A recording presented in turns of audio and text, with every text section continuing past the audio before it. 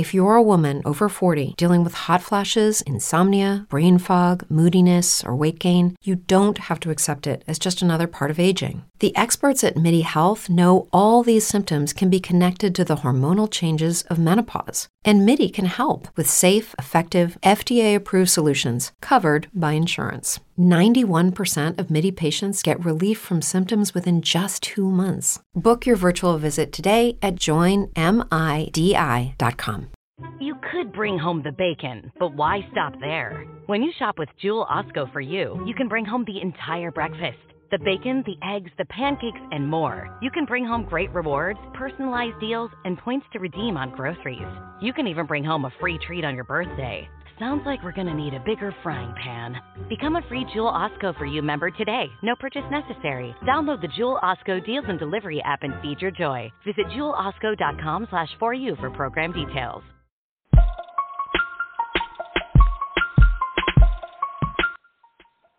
Hello, everybody. I'm Ed Robinson. And on behalf of everyone at The Robinson Show, I'd like to wish you and yours a very safe, a happy, a blessed, and a prosperous Happy New Year. Enjoy this Best Of show featuring NFL cheerleader Javon Davis and Mushami Robinson, who is an Olympic track and field athlete. Again, on behalf of everyone at The Robinson Show, enjoy this Best Of show and wish you and yours a very Happy New Year. Whatever you're funny, Peacock's got it exclusively. Stream classic sitcoms like The Office, Parks and Recreation, and 2.5 Men. Plus, catch Peacock original comedies like AP Bio and Saved by the Bell. For all your exclusive comedy faves, go to peacocktv.com and get started. You never want to put all your eggs in one basket. But what if that basket is really, really big? With Randall's For You, you get a huge basket, big enough for personalized deals on things you like to buy and even a free treat on your birthday. You can earn rewards on nearly all purchases and redeem them for things like free groceries and discounts on gas. So go ahead and put all your eggs in one basket. Become a free Randall's For You member today. No purchase necessary. Download the Randall's Deals and Delivery app and feed your joy. Visit randalls.com/4u for program details. It's the classic dilemma at Whataburger. You pick up your all-time favorite patty melt with 2 fresh all-beef patties, melted Monterey Jack cheese, grilled onions, and creamy pepper sauce. And just when you're about to dig into Whataburger's take on this delicious all-time classic, someone utters the dreaded words. Can I have a bite? Should you? Shouldn't you? Maybe you should just take a big bite so you don't have to answer. Ooh, glad that dilemma's over. The Whataburger patty melt, just like you like it. Get it.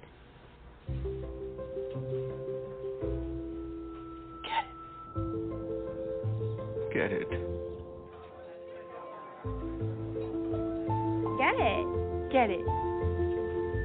Get it. Get it.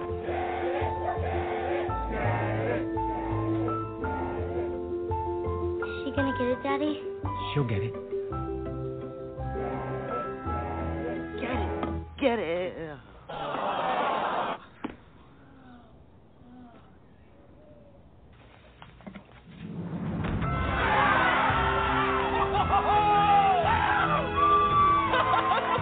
When you bring home a Goodwill find, you give your whole town a reason to celebrate because you're also funding local job training and placement programs in tech, healthcare, and more. Goodwill. Bring good home.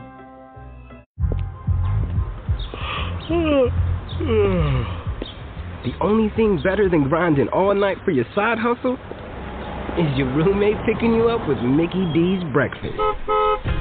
The perfect pickup deal. There's a deal for every morning at McDonald's. Now enjoy a hot and spicy McChicken biscuit or sausage biscuit with hash browns for just $2. Price and participation may vary, cannot be combined with any other offer or combo meal.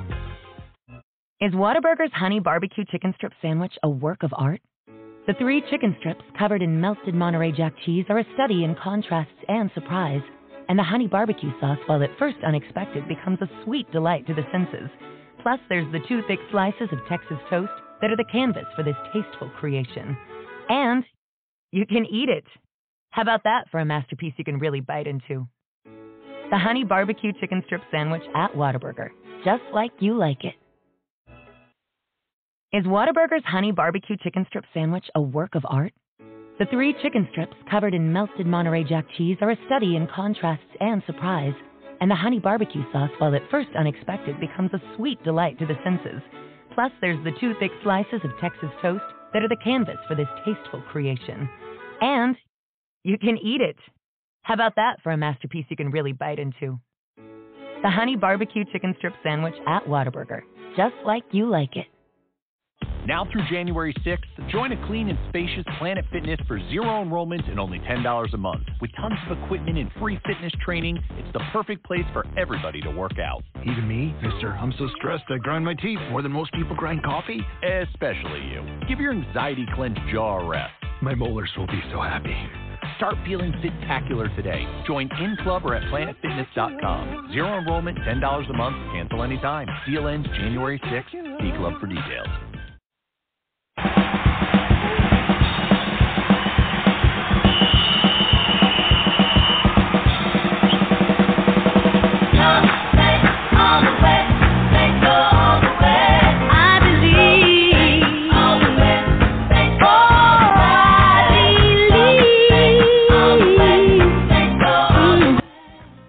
All right, everybody, welcome back to the program. Indeed, Go Saints all the way. And, of course, that's a song that's honoring the NFL's New Orleans Saints. And on the program now, we like to welcome someone that knows the ins and outs of being an NFL cheerleader. She is a member of the New Orleans Saints cheerleading squad, affectionately known as the Saintsations. Let's welcome her to the program, Javon Davis. Hello, Javon. How's everything?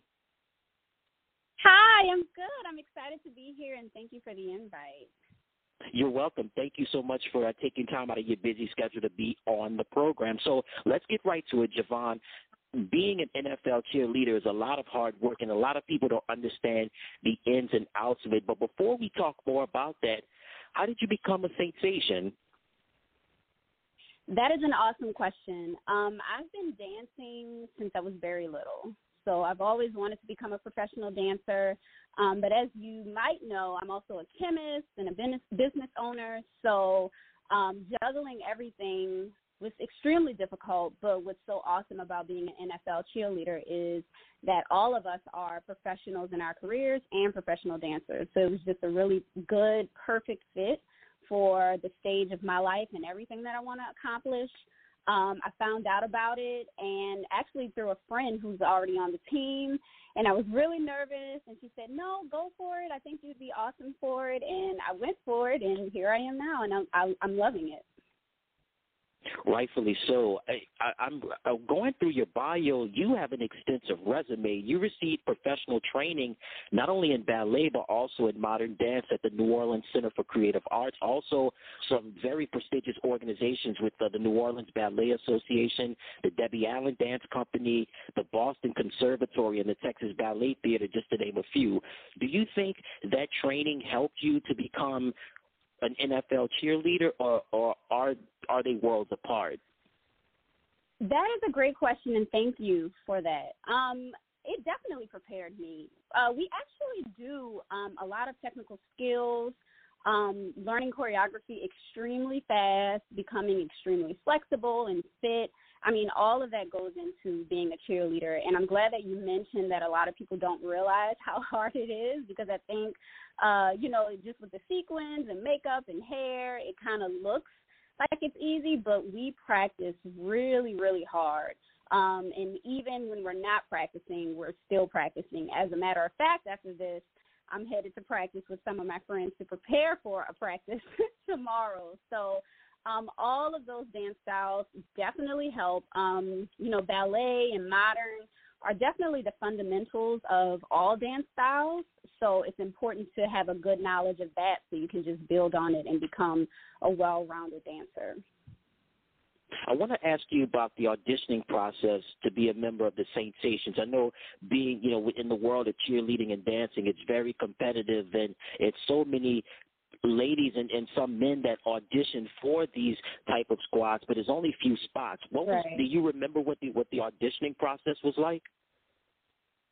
Oh, definitely. And I don't know if people know this, but we also have to audition every year. So even though you may have secured your spot the first year, you still have to audition every time after that. So it is extremely competitive.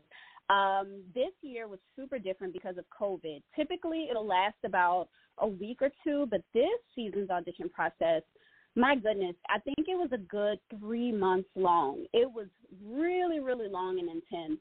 We learned sideline routines. We learned 2 dance styles. We learned across the floor combinations. It was really intense.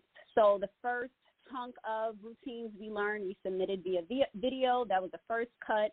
Then we submitted more things. That was another cut.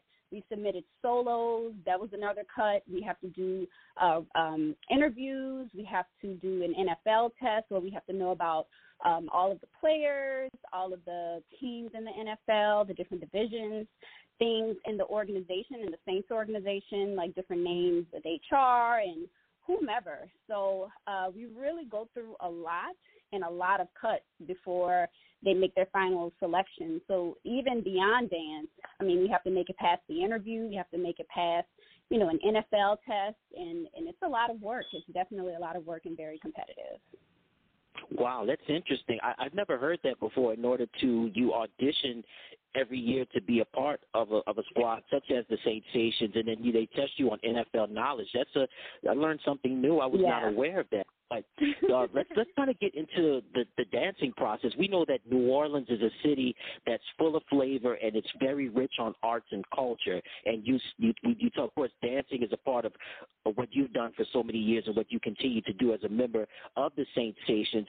Are there any New Orleans element? Well, I know, of course, there's a lot of New Orleans elements, but does your coach or do you or any members of the squad take on any New Orleans style dances and incorporate it into routines for the home games? Yeah, I love that question. And yes, so I'm a New Orleans native, so born and raised here. I went to college out of the state, but definitely love New Orleans so much. So we do incorporate a lot of that.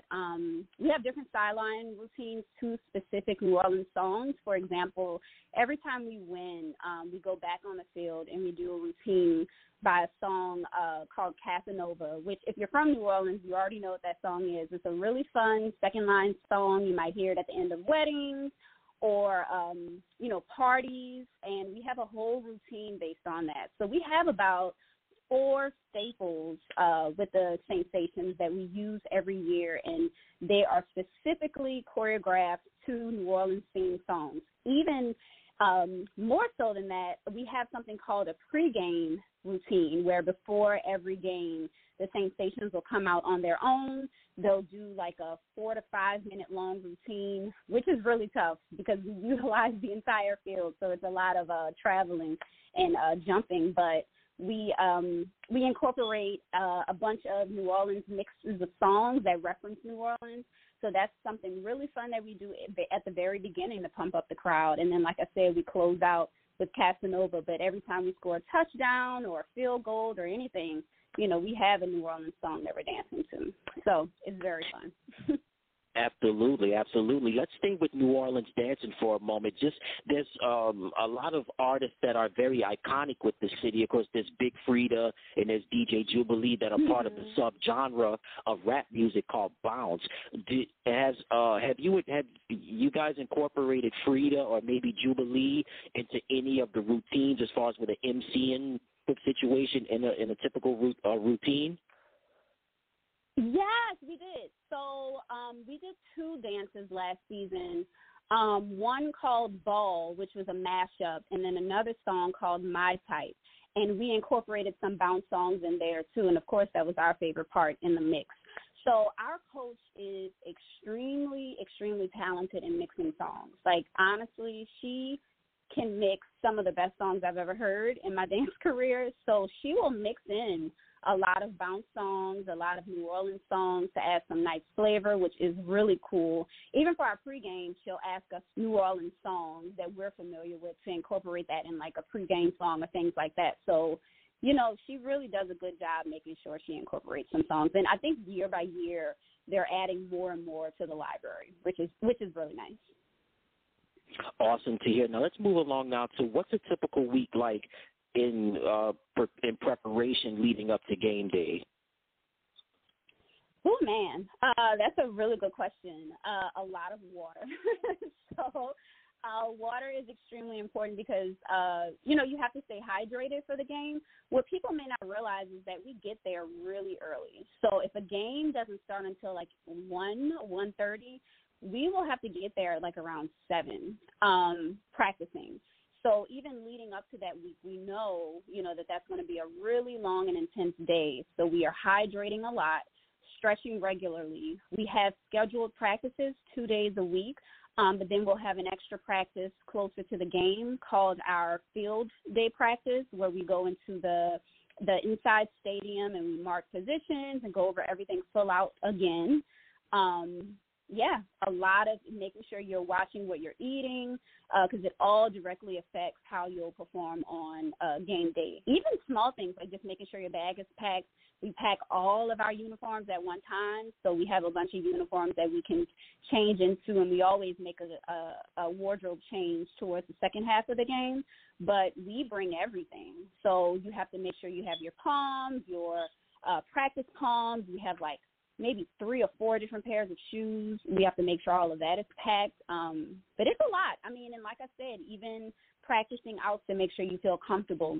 One thing about performing is the better you prepare, the best it'll look. So as long as you're preparing and you feel, you feel ready on game day, then by the time you're performing on game day, it'll look amazing. So there's a lot that goes into it. Yeah, I can imagine that. How often do you and the members of the squad devote time to strength and conditioning? Because I know on some NFL cheerleading squads, there's a certain amount of time that they devote to strength and conditioning and cardio and the whole 9 yards. And you mentioned about practices take place 2 days a week. So how much time is devoted to the strength and conditioning aspect of it? I love these questions. So when we first joined the team in the summer, we have an intense boot camp. So we are doing a lot of running, a lot of conditioning.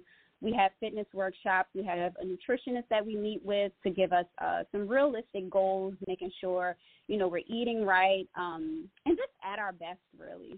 And even throughout the season, we're practicing, and practices last like 4 to 5 hours per practice, where before we even start, there's a long stretch process. We work out, and then we, go over routines or our learning routines. I remember I was interested in first I didn't find a purpose for an Apple Watch before I joined the team, and a lot of my friends on the team said, no, it's a good idea, and I got it. And, we would measure over 1,000 calories per practice. So, I mean, we are really getting it in for that time. And that doesn't even include, like I said, field practice. And God only knows how many calories we burn come game day. Like I said, we'll get there like 6:37 in the morning. The game is at 1-something, and we may not leave until like 5, right? And we're like dancing the whole time. So we definitely have to make sure we're conditioned, and even outside of practice, just exercising on our own. I know some girls have a personal trainer.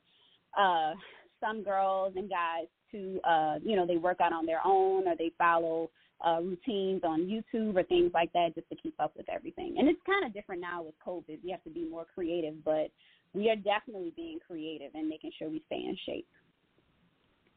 Rightfully so. And again, you guys have been one of the premier cheerleading squads in the league for a long time now. I want to say, let's talk game day. We know the players and the coaches, they are tense, and look, they're ready to storm the field on game day. What's a game day like for you and the rest of the Saints-Sations? Oh my goodness. Okay, so this may sound cliche, but it is so true. The Saints have the best fans in the NFL. You can feel everyone's excitement on game day before you even enter the dome. I mean, we just have greeters who are excited about the game. So that's first of all.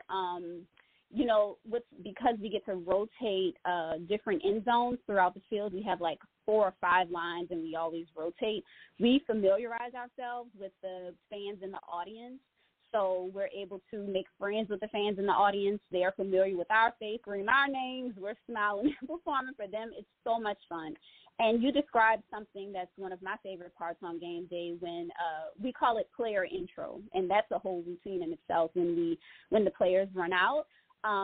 It's so much fun. So after we do our pregame show, we run off the field to the other side where the Saints come in, and we kind of wait under this overhang. And then the Saints players come in behind us, and of course they're riled up and excited, and you can feel their excitement. You can hear the fans, and then all of a sudden the lights go out, and then we run out with I can't think of the name, but there are these machines that blow smoke, so we run through that and get in our positions, and then every time a Saints player comes out, we have a certain routine that we do for them to present them, and you can feel the excitement. I mean, it's just indescribable. It's amazing, but that's one of my favorite parts, the thing that you talked about. We call it player intro. Awesome to hear. Now, we know that the NFL is built upon tradition and owners and families having a unique connection to the organizations.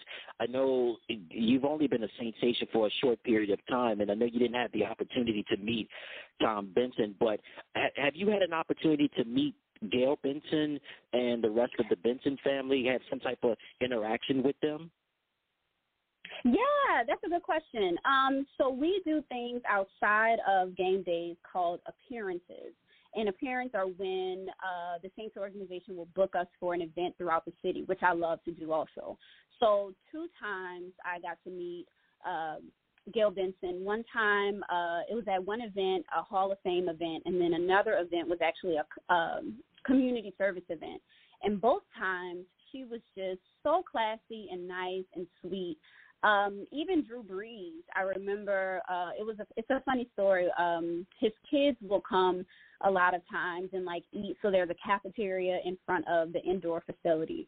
And a lot of times his kids and his wife will be there, probably coming from school and just, stopping by to say hey or things like that. And I remember Drew Brees was practicing, of course, because we were about to take the field practicing and being an amazing leader. And I remember one of his kids lost a shoe, and he was coming to us asking if we could help him find the shoe or, if we see a shoe, let him know. He introduced himself to all of us. His wife did as well. I mean, you can tell that the Saints organization is a family, and everyone is really, really nice. So, yeah, definitely Gayle Benson is a sweetheart. And the interactions that we've always had with Drew Brees is always super professional, super nice, very, very caring.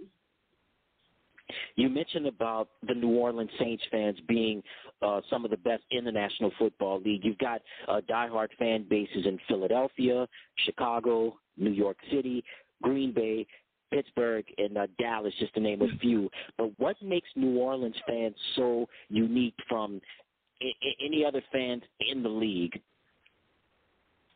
You know what I think? I think it's from a cultural standpoint. So we're in the South, and I think from a hospitality standpoint, love on each other a lot. And definitely after Katrina happened, I think New Orleans just wanted something to unite us and feel as one, and that definitely took our fan base to an entirely different level.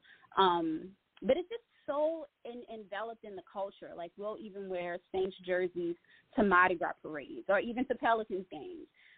We just really love the team. We love the coach.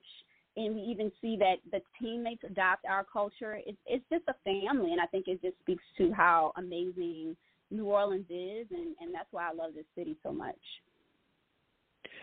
When I think about NFL cheerleaders, I think about the Raiderettes. I also think about the Dallas Cowboys cheerleaders. There's the flight crew with the New York Jets, and there's a ton of other cheerleading crews. But what sets the Saints Nations apart from those other cheerleading squads? What I would say is that we are, and not taking away from any of the other teams, but what I can speak for our organization is that we are super intelligent and professional. All of us have amazing careers and really just feed off of each other, and we're really and truly a family. And that's something that attracted me to specifically the Saint Stations. I know that our fan base is awesome. I know that the organization is a family, and it definitely feels like a family, and it feels like, you know, they care about us and have our backs, and they want to hear what we have to say about all sorts of things and want to incorporate us into things all the time. But I also love that everyone on the team is a professional in their own right and very intelligent and passionate about other things. And I think sometimes there's a bad misconception about NFL cheerleaders, but I think we do an exceptional job at dispelling that because we are all heavily involved in the community or at our jobs or exceeding in careers. We have someone in medical school on our team. We have someone who just retired who is finishing up law school. So we have some really amazing men and women on this team who care about New Orleans and care about, you know, their professional lives and are holistically just overall good people who are also amazingly talented dancers. And I think that's what I find so different about the Saint Station. That's wonderful to hear. I want to ask you about, we hear a lot of, at times, horror stories about former NFL cheerleaders, and that the pay was not the best and the treatment was horrible. And I know you don't have to dispel this information if you want to, but if you're contractually obligated, you don't have to do so. But I want to ask you just, what's the pay like as being a member of the Saint Stations, not just in terms of you and the rest of your squad cheering on game day, but more importantly with personal appearances and endorsements and things of that nature? Yeah, man. So what I will say, another thing that really separates us from other teams is that we get paid for everything. Now, we aren't getting paid like the NFL players, you know. I wish we were, because we do so much, and I think there's always room, to get paid more. But what I will say is every time we put on that uniform, we get paid. Every time we have a group practice, we get paid. Every time we have to go to the Dome super early to prepare for the games, we get paid for that entire day. And that is a huge blessing because I know a lot of teams don't have that. And, that's another reason why I chose to be on Saint Stations. I definitely did extensive research, and I found that the Saints organization really has our backs and are open to things all the time and really want to make sure we're treated fairly. And I really do appreciate that. And it's unfortunate that some other teams have different experiences, but thank God, this particular team cares and wants to fairly pay us every time we put on the uniform because we do a lot of work. So whether it be appearances or just at our group practices, we get paid for all of that, which is really nice. Good to hear. Good to hear that the organization is taking really good care of you guys. Now, speaking of, you're currently doing your thing in the athletic world, but even more importantly, you are highly educated. You earned your master's degree in business administration and MBA from Tulane University's Freeman School of Business, and you're in a bachelor's degree in chemistry from Southern Methodist University. And after graduation, it says you worked as a cosmetic chemist for a top chemical manufacturing company, so you definitely have your credentials. And also, you're an entrepreneur. You have a company called Van Cosmetics. Tell the listeners out there a little bit about your business. Yeah, thank you so much. So I've always wanted to be a cosmetic chemist. And what's funny is I started off only dancing, and then I found out about cosmetic chemistry, and then I tried to merge the two worlds together, which thank God it all worked out. But, yes, I have a company called Vine Cosmetics. We do hair care, skin care, male grooming products, and then I also do custom formulas. So I work with companies around the country. I work with small businesses, even a lot of stay-at-home mom and dads who have a passion for starting some type of cosmetic line, whether it be hair care or skin care, and then I help them with their formula, help their business and get them in contact with a manufacturer so they can create it in bulk. And I love it. It allows me to be very creative and, use my other side of my brain and just help other people start business. It's really important, which is why I'm also passionate about teaching business classes as well. So I try to encourage as many people as possible to go into business for themselves, or at least find, what they're passionate about, so they can have another stream of income, which is very important, especially in a pandemic, right? Yeah, indeed, it is important to have your own business.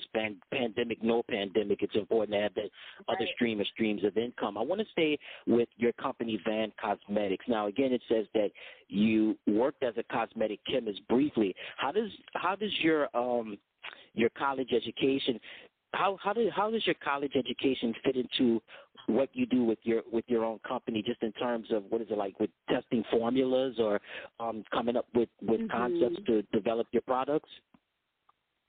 Yeah, so my chemistry degree is definitely the foundation of what I do now.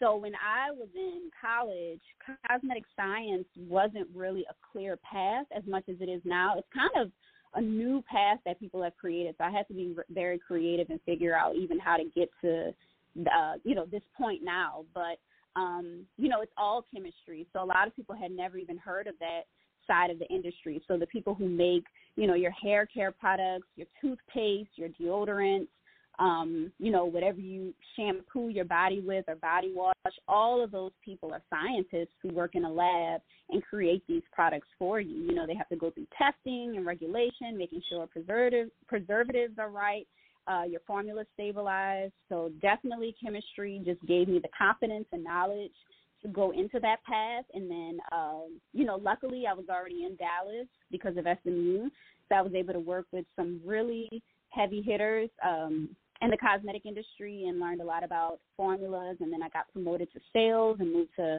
California. And then I was over like 300 accounts. And a lot of people were encouraging me to make formulas for them anyway, because it allowed me to sell them more ingredients from my company. And then, not my personal company. If these people are trusting me to create these formulas, then maybe I should look into that. And then I said, you know what, let me get my MBA, got my MBA, started my own company simultaneously. And then I said, okay, all of that is set. So now I have time to really pursue dance and add that on too. And that's how Saintsations came about. Awesome. I'm looking at the products here for Van Cosmetics, and this is really, as you put on your website and what you discussed, it's all natural with hair care, skin care, and apparel. Who decides? Do you decide what ingredients go into some of the products? I'm looking here. You have such as a calming aftershave lotion. There's a cooling mint beard wash. There's also hydrating rich hair cream, and there's also a coconut curl defining cream and other types of products. Who decides which product? Do you decide which products goes into? I mean, what ingredients goes into these products? Yeah, I do. So what I found was that because it's a term called going natural, and it's something that African-American women say when they decide to grow out a relaxer and just want to wear their hair naturally curly. And it really was a decision rooted in dance. When I started studying, Elvin Ailey and the Debbie Allen Dance Company, I was just so enamored with the black dancers wearing their natural curls, and I said, I want to go after that. So figuring out who makes these products, I found that a lot of people who make these products, for my hair type and texture didn't look like me. So then I thought, well, how do they know what I need and what I don't need? Who's testing these products? Who's signing this off? And that's how the company came about. And, yeah, I did a lot of refiguring out what, would be a better ingredient to choose from versus, a cheaper route. I just had a conversation with a potential account the other day, and I told her, the idea of all natural or something causing cancer, sometimes those could be buzzwords. But what I love to say is that maybe you can decide a better ingredient than something else. So instead of mineral oil, that's kind of like a cheaper ingredient, you can say, instead of that, I might use coconut oil or extra virgin olive oil or even glycerin. That's really good. That'll be a little more nourishing for my curls versus, a cheaper oil, but nothing necessarily causing, cancer or anything like that. So that kind of was my approach when formulating these products. But yeah, everything that's on that website came from my brain, and I did extensive research on what I wanted in it, what I didn't want in it, and, that was the final result. Awesome. And again, your products are great. You have products available not just for women, but also men as well, and that's wonderful. Again, you have hair care, skin care, and also you have apparel as well, so that's wonderful what you're doing. And again, Javon, thank you so much for taking time out of your busy schedule to be on the program. You're welcome anytime. So before we let you go, tell everybody where they can find you on social media, whether it be your handlings as well as Van Cosmetics and any websites. Let them know that as well. Yeah, thank you so much. And before I go, I just want to say thank you so much for the invite. I'm definitely honored and appreciative. You did extensive research, and all of your questions were amazing, so I really appreciate it. Thank you so much. Yeah. My name is Javon Davis, so it's spelled G-A-V as in Victor, A-N-N-E, last name Davis, and that is the Instagram handle, Twitter handle, Facebook handle. My company is Van Cosmetics, V-A-N-N, just like my name, but V-A-N-N, Cosmetics, and all of that is the same for Instagram, Twitter, Facebook as well. The website is www.vanncosmetics.com, V-A-N-N, cosmetics.com, and we're actually updating the website, so it'll have a new look in probably a day or two. So, yeah.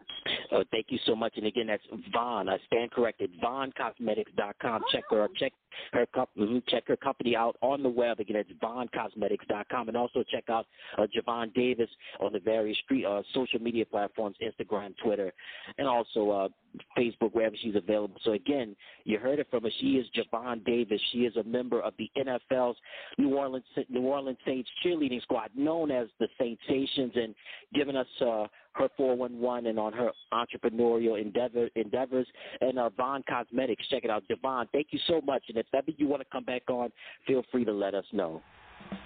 Definitely. I'd love to. Thank you so much for having me. Thank you again for taking time out of your busy schedule. We'll be back with more right after this.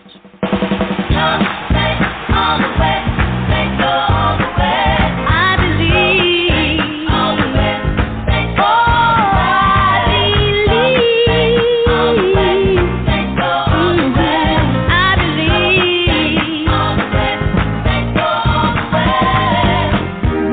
Get 30% shorter average wait time. When you buy and book your appointment at DiscountTire.com, you can get 30% shorter average wait time in the store. Discount Tire. Let's get you taken care of. You never want to put all your eggs in one basket. But what if that basket is really, really big? With Acme For You, you get a huge basket, big enough for personalized deals on things you like to buy and even a free treat on your birthday. You can earn rewards on nearly all purchases and redeem them for things like free groceries and discounts on gas. So go ahead and put all your eggs in one basket. Become a free Acme For You member today. No purchase necessary. Download the Acme Deals and Delivery app and feed your joy. Visit acmemarkets.com/foryou for program details. 145 over 92. 180 over 111. 182 over 100. And I had a heart attack and a cardiac arrest. And then a stroke. This is what high blood pressure looks like. You might not feel its symptoms, but the results from a heart attack or stroke are far from invisible or silent. My memory is shot. When I woke up, I couldn't speak. I can't button up a shirt. I can't run. I've had to learn to swallow again. That's the only moments that I have. And I'm 33, so I never see this coming. If I would have followed a treatment plan, I would not be in this situation. Had I done this, had I done that, hell, I messed up. Get back on your plan. Or talk with your doctor to create an exercise, diet, and medication plan that works for you. Go to loweryourhbp.org. Head to toe, everything's changed. Head to toe. You could bring home the bacon, but why stop there? When you shop with Shaw's For You, you can bring home the entire breakfast. The bacon, the eggs, the pancakes, and more. You can bring home great rewards, personalized deals, and points to redeem on groceries and gas. You can even bring home a free treat on your birthday. Sounds like we're gonna need a bigger frying pan. Become a free Shaw's For You member today. No purchase necessary. Download the Shaw's Deals and Delivery app and feed your joy. Visit shaws.com/foryou for program details. You never want to put all your eggs in one basket. But what if that basket is really, really big? With Shaw's For You, you get a huge basket, big enough for personalized deals on things you like to buy and even a free treat on your birthday. You can earn rewards on nearly all purchases and redeem them for things like free groceries and discounts on gas. So go ahead and put all your eggs in one basket. Become a free Shaw's For You member today. No purchase necessary. Download the Shaw's Deals and Delivery app and feed your joy. Visit shaws.com/4u for program details. 7 iconic housewives from 4 different cities. Look at this water. We're going to give them something to talk about. Vacation at Turks and Caicos. It's a party now. The Real Housewives Ultimate Girls Trip. All episodes streaming now. Only on Peacock. All right, everybody, welcome back to the program. Now it's time to bring on the guest. She was a 4-year letter winner as a member of the University of Texas track and field team, and she was also won an Olympic gold medal as a member of the 4x400 meter relay team at the 2004 Summer Olympics in Athens, Greece. We're going to talk to her about her athletic career and also what she's doing in the world of education and in the fight for social justice. Let's welcome her to the program, Mushami Robinson. Hello, Mushami. How's everything? Hello, great evening, peace. How are you? Can you hear me well? I can hear you loud and clear. Can you hear me loud and clear? Yes, sir. Yes, I can. Thank you. That was beautiful. Thank you for having me. No problem. Thank you for taking time out of your busy schedule to be on the program. So let's get right to it. You had an esteemed career in Austin, Texas, at the University of Texas as a member of that track and field program. Not just Texas is really big on sports and football and track and field. They've really churned out a lot of talent throughout the years at that esteemed institution. Again, you were a 4-year letter winner from 2000 to 2003, and during your time there, I'm looking at it here, you won 12 conference titles. You were a 12-time All-American, and you also helped the Longhorns win the 4x400 meter relay national title 3 times. So you did a lot during your time at Austin. Just tell me, what was your experience like during your time with the Longhorns? I appreciate that history, to hear that back. You know, when you're living in it, you don't realize what all you kind of get accomplished. And, you know, to even conceptualize all that, it was an absolute amazing time to just even have an opportunity to go to an institution where I can receive a college education and do a sport I love. So just being grateful for that opportunity, you know, going down to the University of Texas in an institution where the women's program was separate from the men's. So, you know, they really took care of, you know, all of their athletes, particularly that our programs were separated. So, you know, being that I had the support of an institution like, you know, the University of Texas, and, you know, the academics were one of the things that were most important to me, you know, it really set a good foundation. You know, the level of excellence that was expected, you rose to the occasion. So I think a lot of what I was able to do had to do with the people that I surrounded myself with at the institution, those that supported, even through the trials and tribulations of what athletes just go through being on the team. So I give a lot of credit to the University of Texas Athletic Department, the university itself, the growth that Texas is, and everything that, you know, it says what happens there changes the world. And, you know, when I chose to go there, I just felt warm on my visit. I knew it was a place that I can grow. And so I was just blessed to be able to give back and share my gifts with the university once I, you know, joined. So that was a great thing for me. We're going to touch more on your educational pursuits in just one moment. I want to stay a little bit more on the athletic side. Again, I mentioned that UT, the track and field program has really been esteemed for a long time. During your time with the Longhorns, one of your teammates was Sonia Richards-Ross. Just kind of tell me some of the things that you picked up from her during your time when you guys were teammates and during your time in Austin. Yeah, you know, it's interesting. You're one of few people who've really asked about my relationship with Sonia, and I know her, Tanya. I've always called her that. She was like a little sister. She was a freshman when I was a senior there, and so it was a very interesting dynamic to see such a young talent, me coming from Ohio and to see her coming from Florida, into a space ready to be excellent. Like, that was exciting for me. And so, you know, one thing that was so great about our relationship, and even today, we're very close. And, you know, what I love about her is she came in respecting what had been done before her. And so when we trained together. And I just remember when we got to Paris and we both made the World Championship team.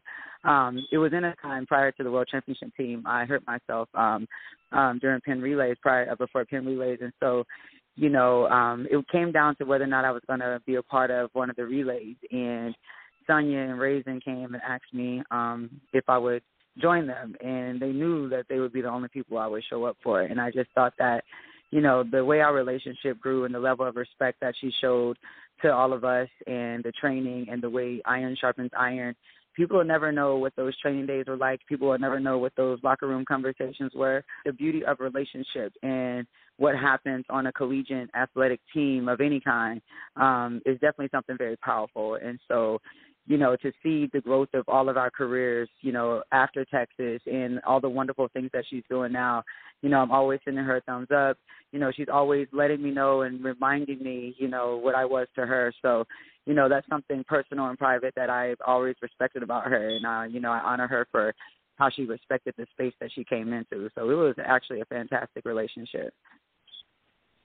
Indeed it is. You said it best, iron sharpens iron. When you're among the best, you have to compete with the best, and it definitely brings the competition, definitely brings the best out of all of us, and definitely thank you for sharing that with during your time at UT with Sonia. So you transitioned nicely into your professional athletic career, but I want to ask you as far as your educational background, where did you earn your degrees in at University of Texas?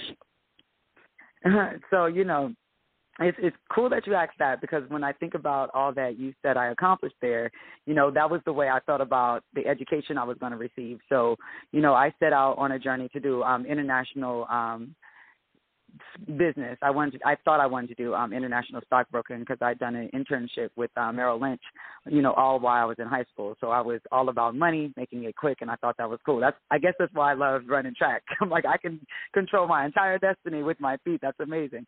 And so what I decided after my freshman year, that probably first semester, and I realized the demands of track and field, my counselor, Tina Kine, she really had a conversation with me about having this opportunity to go in the direction that I wanted to and what I really thought I wanted to do with my platform, with track and field, with life, what I thought I was good at. And so I led into corporate communication and psychology. What we discovered my sophomore year is that it was going to take me about 20 credit hours more than the rest of the entire team to complete both of the degrees, because it would require a dual degree program. And so, we had a real conversation about what that looked like, and that I admittedly would be taking, 18 hours, some semesters. I just had to commit to not do it during the racing season. And so that's what I set out on, and that's what I accomplished. So I was able to get 2 degrees in 4.5 years and 2 full degrees. So I had to graduate with 144 hours. It's amazing what 3 more hours adds up to. But I have a degree in corporate communication and a degree in psychology with a concentration in child and reasoning and thinking. So I was able to milk the cow too, I guess. I was going to go for the you did. You did. Congratulations to you on earning those degrees right there. What did you further? Have you furthered your education? Have you earned continued in post-secondary education, earning a master's or a PhD, or not yet? Or are you planning to do that in the future? I'm glad that you asked that. So I just, through the USOPC, the United States Olympic Program, I'm taking advantage of the Bride Taylor business, and I just started my master's program for a master's in business with a concentration in entrepreneurship. But prior to that, no, I had not. And, I raced professionally for about 15 years, up until about 2017 and 2016. And when I went into the education space, the one thing I've really come to know is I appreciate everything that I was able to learn in college. And when you go to college, you don't just learn the subject matter or the content that you decide to study. You really grow in life in that space. And what I've learned in a decade of teaching is that experience, and in those 15 years of racing all over the world, is that experience is priceless. I would be the person to say that, when I start a company, I'm going to really take a look at the person who has experience in a space, that have organically dealt with the human being in a space that, I want to dive into or that I'm thinking about, because that really matters. And I think there's not enough credit given to when people have experiences. So I'm just blessed to be able to have taken these undergraduate degrees in the subject matter that I did, combined them with the perspective I was able to gain in my different space of professional track and field, now teaching in the 8th largest school district in the nation, and to be able to bring that together to say, hey, I have a nonprofit that I'm going to be building, and here's where my level of focus is. So it's not just about really another piece of paper, but really in a direction that's concentrated in how I can serve God's people and us in the world better.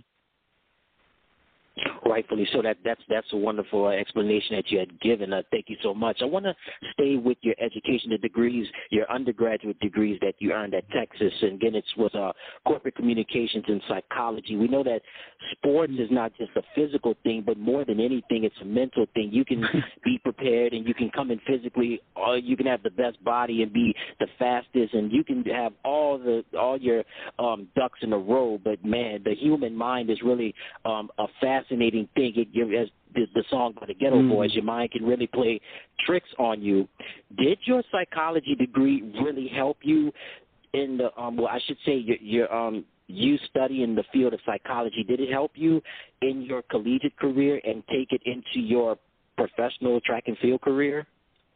That's an interesting question in that you have those two separate time frames. At the time that I was learning it, my entire scope in being on the Texas Women's Track Program was just about being excellent, right, and how I can just be the best. So it was about getting that corporate communications degree, getting my psychology degree, being the best I could in the classroom, and just being the best on the track and trying to manage all that. And so I don't know if I was necessarily applying the content I was learning so much at the time as I was building the relationships that I was learning that was important through those two subjects. That's probably the best I can say about the collegiate space. But as I definitely, grew professionally, I was able to use the two together more than I thought I would, in learning the right things to communicate about, but also the timing and the delivery. The corporate communication taught me the things to be speaking about, the level of focus, how to scope the conversation.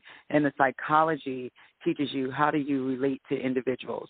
How can you be in that intrinsic space and be heard, thinking about the mind, thinking about all of our differences and being accepting in that space and understanding that we are all different and to appreciate that and knowing that the brain is neuroplastic and it can always grow and change.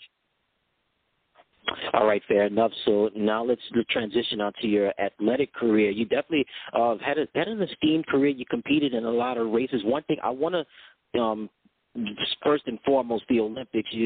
Congratulations, you won an Olympic gold medal as a member of the 4x400-meter relay team at the 2004 Summer Olympics in Athens, Greece. I've had several Olympic track and field athletes on my program, and one you're going to know very well, Lauren Williams. I've had her on my show a couple of times, and I asked her this question, and I'll ask you this question. The Olympics is like a global party. It's like the whole world is watching.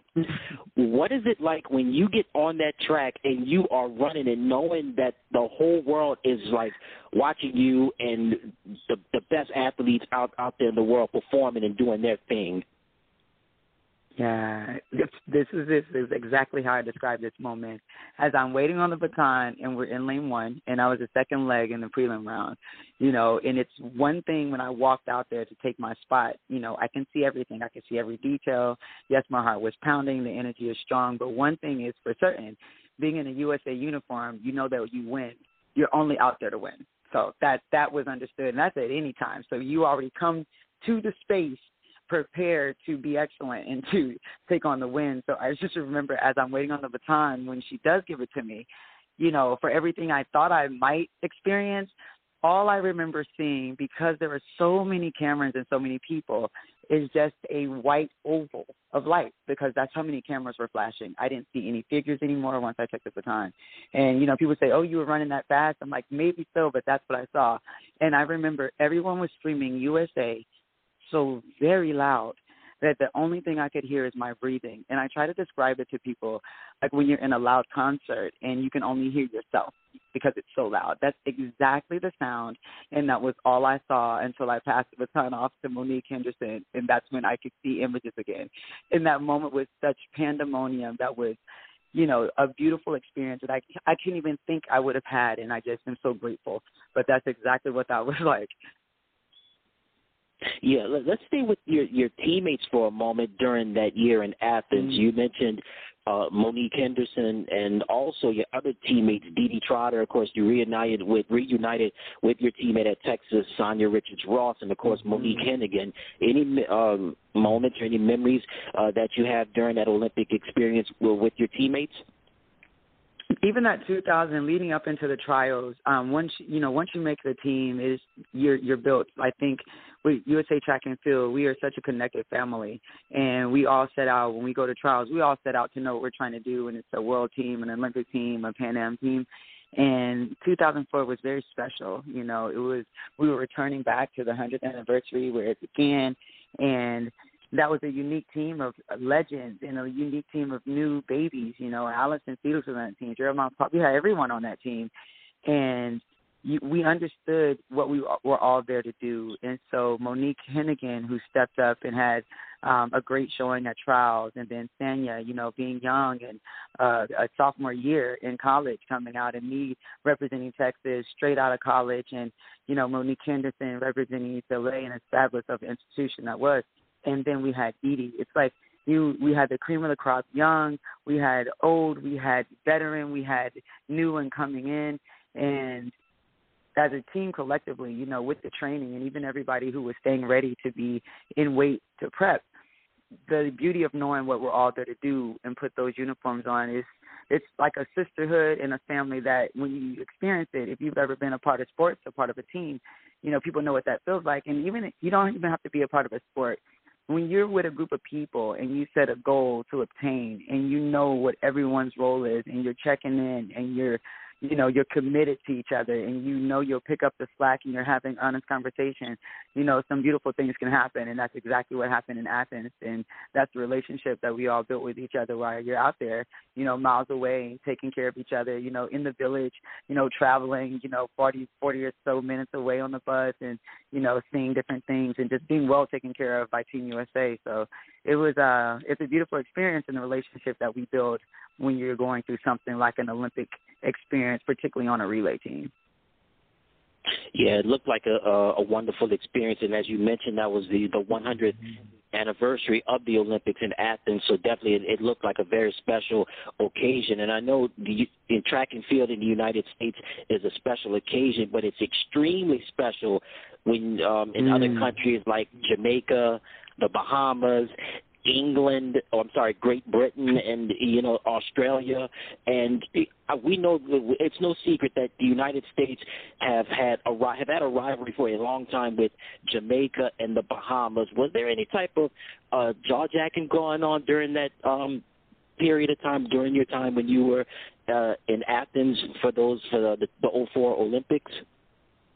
I think it's really cool that, a lot of us, because of the NCAA system and track and field, which is, the NCAA system is an amazing space of development for the sport of track and field in the Olympic space, and that's a grateful space. So, a lot of us are in school with one another, and then we go and we make our teams as we get older professionally. And so you take that same energy. We didn't all have on the same uniforms in college. And then even those of us that did have on the same uniforms that made their team, there's something about patriotism. And, it's some things can go unsaid. There's always a look, particularly with women athletes I love. There can be a lot not said with a look, right? And so, yeah, jaw-jacking looks a little different with movement, with the warm-up.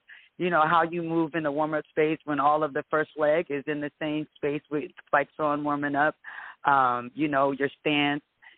So, yeah, it's a lot of that energy. But it's like I said, iron sharpens iron, and it really makes you know that you got to come out here and perform. It's not about not being ready, if you're not, because it's go time. And one thing we did know, particularly during the time I ran on Team USA, and Jamaica respected and we respected them, but we were going for the win, and we were going to win. And I believe the time that we lost to the Americas team at the World Cup, and it was back in Athens, Greece in 2006, we had a real conversation. Sonia had doubled in a 200 and it was a lot on her legs to run the 4x4. And whether or not she had been on the 4x4, I think collectively as a team, I think that was the first time we as America as North America, saw all of the islands come together and make a real all-star team. And we're like, okay. And, from that point on, we really kind of honed in on what that 4x4 is, particularly for Team USA always. And that, when we go out there to end the meet, we need to be signing, sealing it, delivering it. And if we can deliver it with a record, let's do that.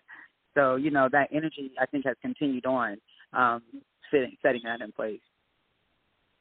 Yeah, I've been watching track and field for so long, man. It's just like it's always the United States, it's always Jamaica, it's always the Bahamas, and then you can also put Great Britain in there and Canada. Our neighbors to the north, Canada, they've produced a lot of great talent for quite some time. So let's stay with the Olympic experience for a moment. I've asked a couple of athletes this. You can comment on this if you want to or not, but what's the environment and the atmosphere like in the Olympic Village?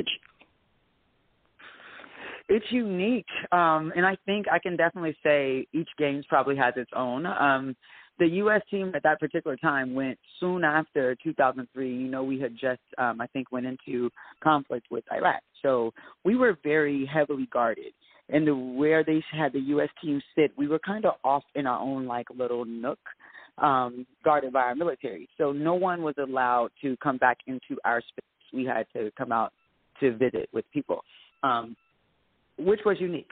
But the village itself has everything. It has a barber shop, a salon, a dance hall, a dentistry. It's a town of every single country, of every single human being that's great at their sport.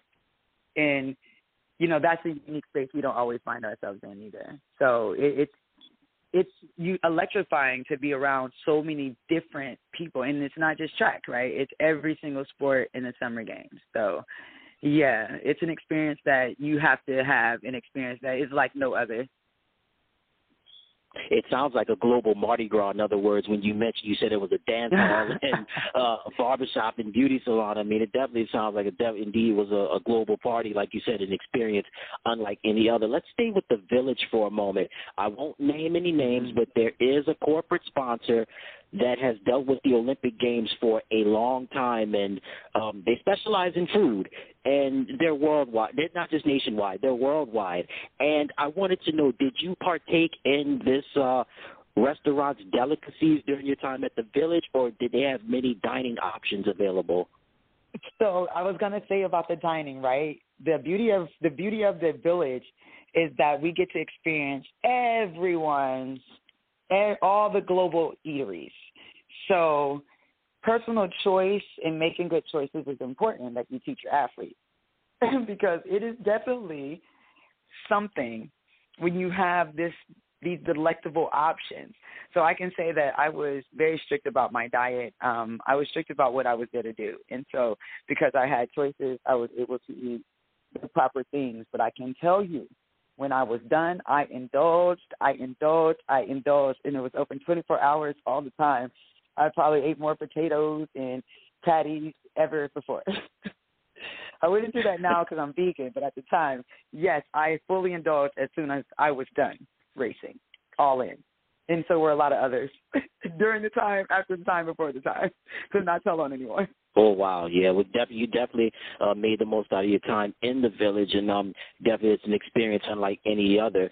So also, not only did you win an Olympic gold medal, you also placed gold as well in the 2003 Pan American Games as a member of the women's 4x400-meter relay team. You reunited with your Olympic teammate, Dee Dee Trotter. You also added some other names to this list, Julian Clay, and also a lady that I had on a previous show, Melissa Barber, Barber, I beg your pardon. Just tell me a little bit of what that experience was like in Santo Domingo.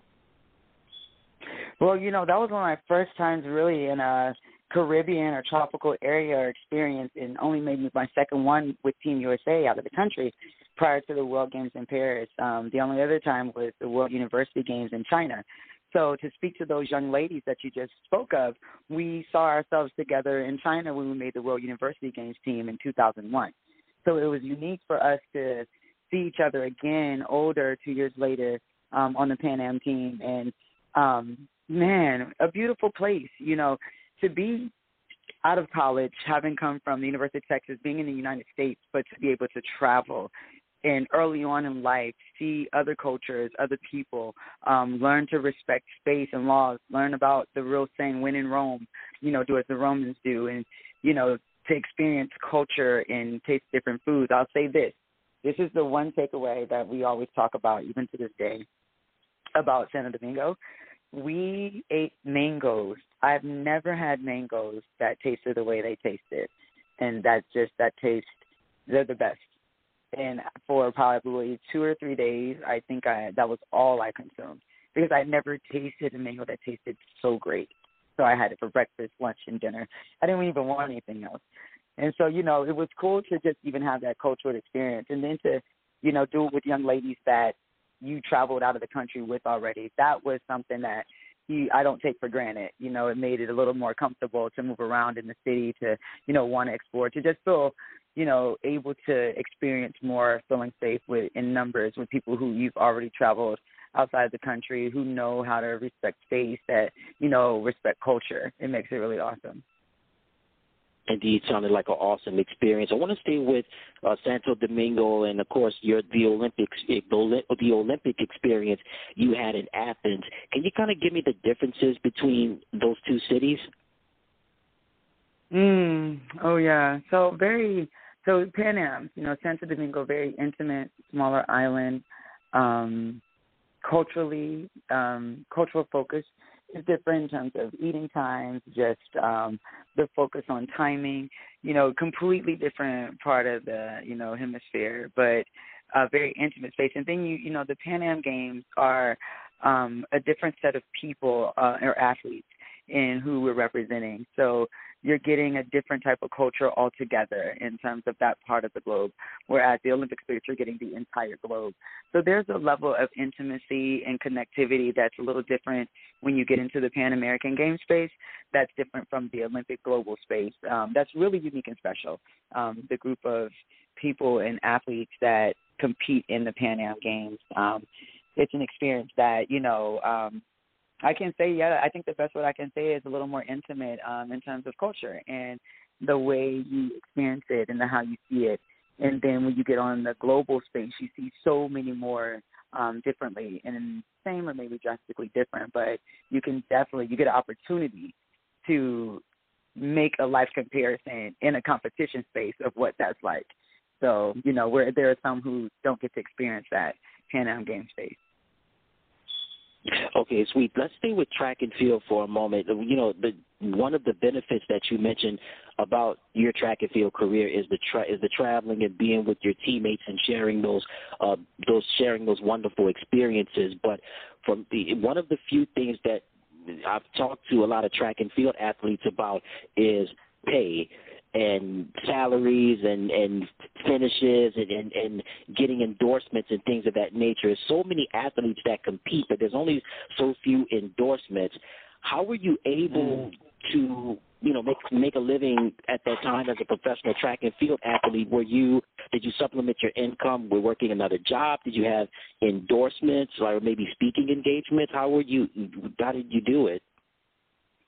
Well, for me, coming out of college, right out of college, knowing that I wanted to continue on racing and I was going to, my parents, what they did is they were the real reason that I received an Olympic gold medal for Team USA, because it was Linda and Harold Bozeman that said that they would pay my rent from the time I decided to go to North Carolina and train with Darren Pass to the time that I was there and became a pro athlete before my contract. And they paid my rent up until the Olympic Games, because after the Games, that's when, endorsements came in. So I have to first credit my parents' support, and that $650 was everything, because I figured the rest out. I don't even, quite recall. I know from college, I already had a mindset of the things that I wanted to do. So let's just say I already had a little savings. And then when I got to North Carolina, graduation money, things that I set aside and really poured into my training. And gratefully, I had a good support system. So I wasn't paying for a whole lot in terms of coaching fees and things like that. So, a lot of sacrifices were made there. And once I won gold medal, we get our grant, the money that we received from the Olympic Games, which, make no mistake, it's not anything that's, you don't really necessarily run home and tell anybody about it. But what I did do is I took my money, the earnings from there. I paid any debt that I had from college, and I gave both my parents $2,500 apiece for them to spend how they wanted. And then I set up from the rest. And then shortly after, I received a Nike contract. And however, that is a very unique space, and you do need to have a contract. And I was able to supplement the money I made with my contract with the actual money I made on the track. And having have a medal, I had agents who can ask for appearance fees. So I'm able to ask for appearance fees, make the money from actually the competition itself, as well as couple it with the money I had for a shoe contract. I think there's a misconception in people believing that everyone gets, the six-figure salary. And I was the athlete that, was always fourth, not making six figures, only making five. And, I would always wonder and think about how could it be different. And yes, athletes that have to work or supplement, it's going to be difficult, and they still make it amazingly. People would never know that the very athletes that you watch win gold medals or, at the Olympic Games just left, maybe having an eviction put on their home. And I think that's what's important that, I know we're going to talk about that later, but I think that's why I really, focused on athletes having a voice, because when we look at the revenue, it's not always there. And I know athletes do it for the love, but, for everything that an athlete brings to the table and to the brands and to the sponsors and who we are as people, I think there's a lot more revenue, let me be honest, can really be poured into what I call our ministries, and our gifts that we've been blessed with as human beings, and we'll see even greater out of each and every one of us. So I think that's why I got into more of advocacy. So I'm glad that you asked me that question, because it is definitely different. I think all the time. Yeah, and definitely, indeed, it is different. I think people should be rewarded for their hard work. It has to be an equal playing field, and it has to be, okay, you being an athlete and you bring a lot of things to the table, and you should be compensated for that. I think you should have the right to be paid and to be compensated properly for the what you bring to the table. It's a give and take type of situation. You exchange your time, and your talents for money, and you definitely earn that. You should be paid for that. I want to stay with just endorsements and just how the pay scale works in track and field. Again, I don't want to get too in your business or anything like that. I know there's the big races in the States, like there's Penn relays, there's the Prefontaines, there's the Olympic trials, and Drake relays, and there's some other big races as well. But I know overseas track and field is just it's prime real estate over there. I want to ask you, do you prefer racing overseas, or do you prefer racing in the States in terms of a financial from a financial standpoint? You know what? I know that, one, we should definitely have a professional circuit for track and field in the United States of America. We should to make a living in the sport of track and field. No American athlete should have to go to race in Europe if they don't want to make a substantial living, to be able to sustain a household, a family for what they want. Because we have the resources, we have the sponsorship, and we definitely have the market and the athletes. I think, athletes go where they have to make the money, and we should really be more expansive. And I think that, USA Track and Field has been working hard to get into that space. I just know for me and for my sport, it's been a long time coming. I've said for years, we've all raced, we've all run. Everybody had field day in 5th grade. 4th grade. Like, everybody gets that field day. Everybody does, like, the broad jump with the rope, So it's something that we can all sit down on a Saturday, from March to June, and just in America watch amazing athletes race that we've seen in the NCAA space, So now our kids have things to aspire to. You know, you see the kid that was in your running high school track at your state meet in New Jersey or Florida or, you know, Wyoming, and now you see that same child or same young person or same adult at Olympic trials or trials, and now you see it on TV, and you see professionalism, and you see teams that represent different states of athletes who are racing for the country. And, you know, that's what they're sharpening themselves for. So, you know, I think that that's a market that's needed. The one thing we do know is that the track and field athlete that represents USA, whether you're a thrower, a jumper, a distance athlete, a sprinter, a hurdler, is definitely someone who represents a unique, diverse space. And when we come together and represent Team USA, we represent well and the best we can. And I think that, you know, it definitely the sport of track and field in the athletes I've seen for over, since 2001. So we're going on 18 years where there can be more revenue poured into a space that has given so much to the Olympic movement in totality, particularly for the USA track and field athlete. So I'm looking forward to, you know, that space opening up differently, particularly as we bring sport back differently and how we can look at racing on a virtual space and in person. So it's time for that. So thank you for explaining that. I want to, if anyone wanted to, if someone came to you and said, I would love to be a professional track and field athlete, what would your advice be to someone that would like to be in the sport and to do it professionally? So with the way our sport and the way track and field has been set up, and with the way in the international space, which is why there's so many athletes working hard to have athlete voice, you know, there would have been a time where I would have said, hey, you know what, you go get you a coach, you go train, you know, you show up at these meets, you run this time, and there you go. Maybe not so much now. You know, yes, definitely be prepared to train, but there are marks and times that you definitely need to be prepared to hit. And when it comes to making the Olympic team, there's a world ranking system that has been set up that doesn't necessarily bode well for the U.S. athlete because they're in the point system. We don't have as many opportunities to race in the United States. And, again, there are people that are growing the space in USA track and field and working hard to get in that space.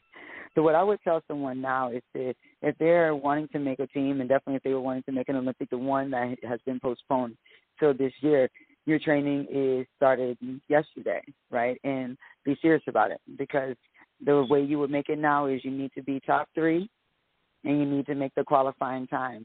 But you need to make the qualifying time in order to get into the trial. So there's like a 2-step process. You got to get to have races that are sanctioned. So they need to be sanctioned under USA Track and Field, meaning if you go race at that race, you can accept it, and it can be accepted as a USA Track and Field time. And once you get that qualifying mark, you sign up. And the field size is going to fill up. So if they're only taking 32 men for the 100 meters, let your time be in that top 32, and there you go. And then race to the top. I mean, it's there for you to do. I don't want people don't have to think that you have to have a sponsor, because let me say, my parents sacrificed the money, and my body did the rest. My sponsors didn't come until a year and a half after the medal. And so I just want, anyone to know that it is possible. But I understand there are times to focus on, and there's some critical things that you just have to make those marks to do, and it can be done. They're fast times, but it can be done. They're high marks, but it can be done. And if that's something that anyone wants to go do, be serious about it. Get online, see where races are, see where sanctioned meets are, know when trials is, have your money ready, times, and show up and be prepared. So I'm glad that you asked, because it is possible. But just know it's not something that you can just walk into and say, hey, I just want to do this. There's a work and a commitment and a discipline and research. So you do find yourself at the right meets to be able to qualify and have your time stand and represent yourself. Awesome. Thank you for explaining that and being detailed about that. You mentioned about the Olympics being postponed until this current year right here, Tokyo. Still a lot of questions about what's going to go on with Tokyo, but as of now, the Olympics are still planning to be held. You planning on trying to make a spot on the team? I'm glad you asked. So I'm currently working on and have come back to train. In 2017, I'm working on building a nonprofit, and the reason I'm coming back to race and racing for another gold is for this particular reason. I taught high school, and in 2017, I had a student who committed suicide during the hurricane here in Florida. And as a high school teacher, what I do know at the time as a high school teacher, a lot of students were going through so many different things, and I created a space in my classroom where the students can come in, and I let them talk about anything they wanted, and nothing was off limits. And I gave it a name. And so after my student, after Jasmine passed, my students came to me and asked if I would make that a club for the entire school. And at the time when I asked the principal, they didn't allow me to. They said it was a lot of liability. I said, I'm willing to take it. I've taken it on for 7.5 years in my classroom in terms of our young people and giving them a space to feel safe in. So prior to burying her, what I decided, I was sitting in my living room and I was watching Shark Tank, to be honest with you. And I really was torn about not being able to bring this club and this space to more students. And the universe spoke to me, and I said, how can I make this nationwide and put it in every school district because they need it? And he said, get a mic in your face again. I said, well, how can I get a mic in my face again? He said, run again. And I'm like, okay. And then he said, win again. And so, I had some very clear instructions, and I have been transitioning and coming back and training and rebuilding completely vegan diet for that reason. And so I'm preparing to be there. I'm preparing to show up at trials, make the team, and I strongly believe they're going to do everything they need to do to have it ready, particularly being in Tokyo and Japan, having the time to postpone and really take a look at things and allowing, finding out what's safe, sports continuing on and being able to watch other sports and how things are done and have examples. I think that they're really going to bring that to fruition because I think it's something, honestly, the world needs to see, and I think it can be done and we can do it safely. Yeah, it could be done too. I think they're going to have to implement a bubble like atmosphere with the NBA the previous year. I think that would be perfect. Of course, things have currently changed. Nothing is open right now, so it would be different from Olympic years. But nevertheless, it's great that you still have your career and you've gotten back to resuming your track and field career after that tragic loss that happened to one of your students right there. But you mentioned students and education. That's what I want to get into next. The field of education is something that you're passionate about. Correct me if I'm wrong. You earned you were a double degree in corporate communications and psychology, and your concentration was in what was it again? Child psych as well as reasoning, thinking and reasoning. Okay, thank you. Child psych as well as reasoning and thinking. Now, you've taught elementary and you've taught high school as well. How does those concentrations fall into the mix in what you do as a teacher? Well, when I came into teaching, I started out as a substitute, and I thought, I'm not going to always have people wanting my autograph when I get off a plane. That's not going to happen here in America. So as I got to the latter part of my career, I thought about what can I do in my life that can give me, ease me back into being a quote-unquote, what they call a regular life, or not being an athlete, but keep me grounded and keep me safe, and kids are safe. So I'm like, I don't think I was ready to tackle the world just yet. And so I found myself substitute teaching and falling in love with teaching. And an opportunity came to teach at the high school, and I created a yoga program for Orange County Public Schools that's now still here in the state of Florida that any school, any high school can pick up. And now middle schools and elementary schools also teach parts of the yoga program. And so that's what I taught for high school. And, what I learned and took from my degrees, because how I became a teacher, I really just took the test and got the certificates. But I think the degrees have helped me understand particularly, again, how to communicate, the timing, and my delivery, no matter the age group. And to be around young people, to know that communication is so important, and to have space that young people felt comfortable communicating. The one thing I learned from our children is that, we have to make a safe environment for our children to come talk to us as parents, as family members, so they will talk to us and be honest and not feel judged or afraid or feel that they're going to be attacked by asking a question, because many of them just have a question. don't think about, but are curious about the things that they're seeing. And, you know, I think we take for granted a lot of times with our children and with young people that they are experiencing life in their space, and that is their whole world. And we have to sometimes slow down, not sometimes slow down. We definitely need to slow down and tap into our children and give them that time to really respond to things that are going on and ask honest questions and, you know, be reflective with them as opposed to be judgmental or hold a space for judgment while we, you know, figure out what our kids need from us. And so I was able to bring that into the classroom, which allowed me to provide that space on Fridays where the kids can talk about anything they want to do and get things off their chest before we went into the weekend.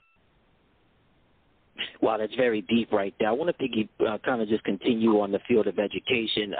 My parents are a big influence in my life, but I think teachers really outside of the family, outside of the immediate household, really are the true heroes, because teachers really provide that space, that wonderful space, and they provide that comfort and that sense of security. That's why ever since I was very, very small, I've just been such an advocate for teachers and the power of education. What are some of the benefits that you get from being an educator? Because we know that sometimes educators get a bad rap that education is the salaries are not the best, but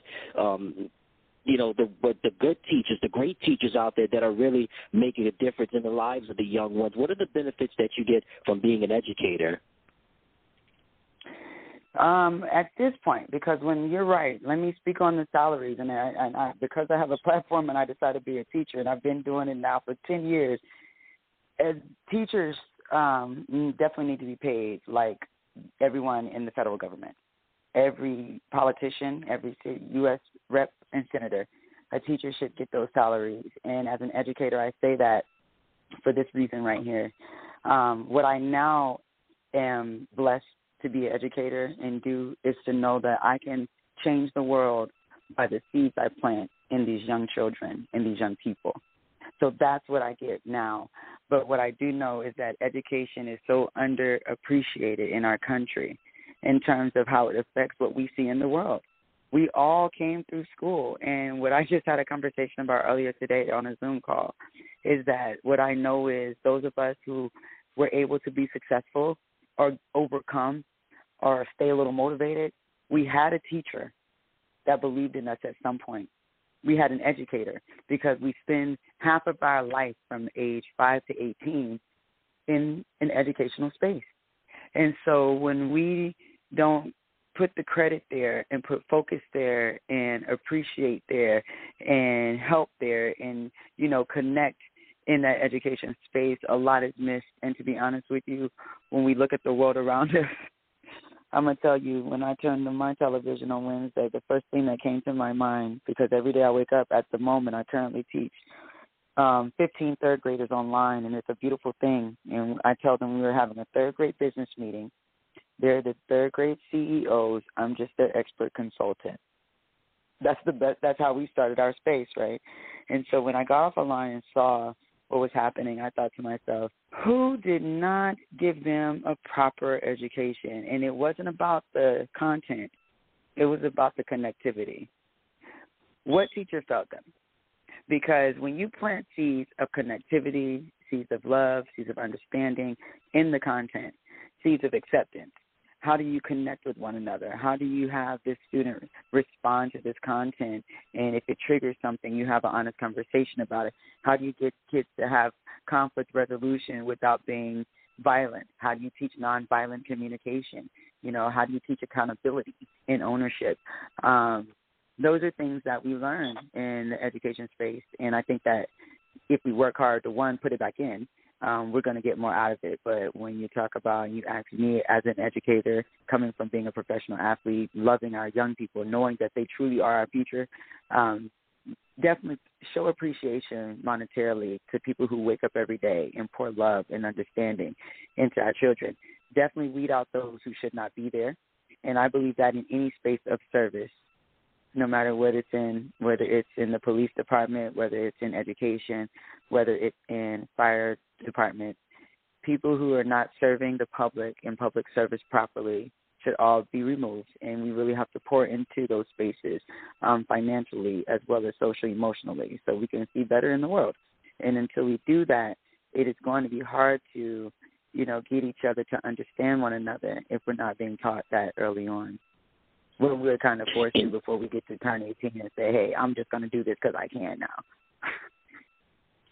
Yeah, indeed. I mean, it's nothing like, positivity in the world. We definitely need it right now, and definitely a great job you're doing as being an educator and shaping the young minds of America. And speaking of America and the world, what we've gone through recently has just been really a dumpster fire with social injustices with George Floyd and Breonna Taylor and Jacob Blake and all the stuff that's going on in the Capitol has just really been so insane. We're divided in our world, from racially, politically, socially, financially. There's really been a big schism in our world right now, and then politically it's just been really terrible. You've really been at the forefront in terms of calling upon and making a voice for racial and social injustices during and for future Olympic and Paralympic Games. I mean, just kind of tell the listeners out there, you can tell me just kind of like what your stance on all of this right now. We've seen, we saw what's happened in Olympic Games, of course, with Mexico City in '68, and everything is really coming back around full circle. And we've seen it as recent. It's been brutal. It's been horrible. We've never really been united. We're continue to be divided in so many different ways. So what's your platform in terms of addressing racial and social injustices? Well, I believe that, one, sports unites, and when there is division, where can we go to a space where there's unity? And sports has the opportunity to do that. And that's one of the reasons why I definitely wanted to take charge and, do and show up in a space where I could. But prior to that, when it came to the Olympic Games, having my college degrees and reading the Rule 50, I couldn't sit in a position of leadership at the United States Olympic Committee on the Athlete Advisory Council and not take up that language that USA track and field athletes, Gwen Berry, had been punished about, putting her fist up and knowing that that's something that she felt in her spirit that offends no one. It's a form of unity and a symbol of that. But to know that, the rule in itself isolated U.S. athletes by saying that we couldn't kneel or athletes couldn't kneel, or saying athletes couldn't put a fist up. And, my biggest thing is, out of the 206 nations that compete in a global market, the Olympic and Paralympics, they chose to isolate one nation's gesture of peace to bring awareness to racial injustices. And I just felt that was egregious. And I felt it pointed out the black U.S. athlete for no reason.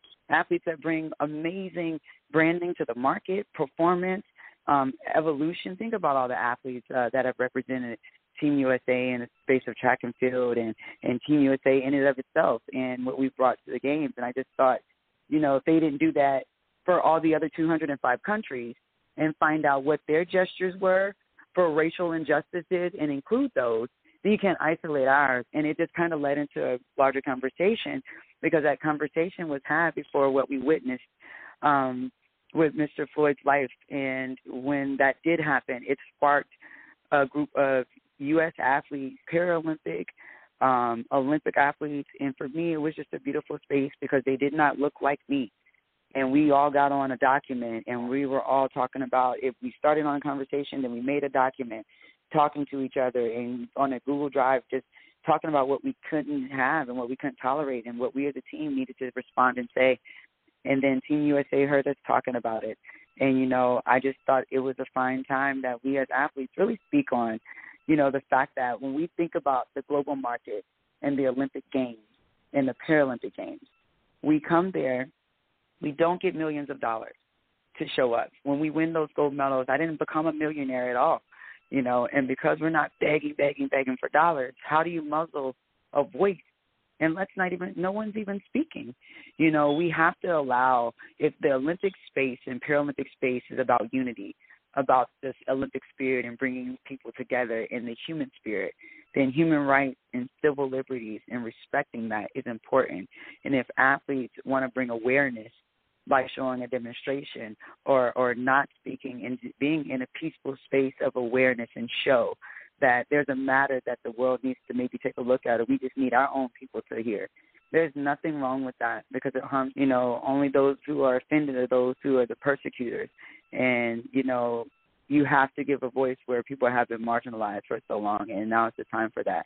And I think that I'm proud of Team USA, and I think what we saw kind of sparked a conversation. We were able to be heard differently. We all witnessed and saw what we saw, and then we all, again, recently have seen where our country seemingly is divided. But, when I look at our country, I see hurt people. I see a country of hurt people that need to heal, and how do we come together and do that? And I know as athletes, we constantly put on Team USA, and when we go out there, we are one team.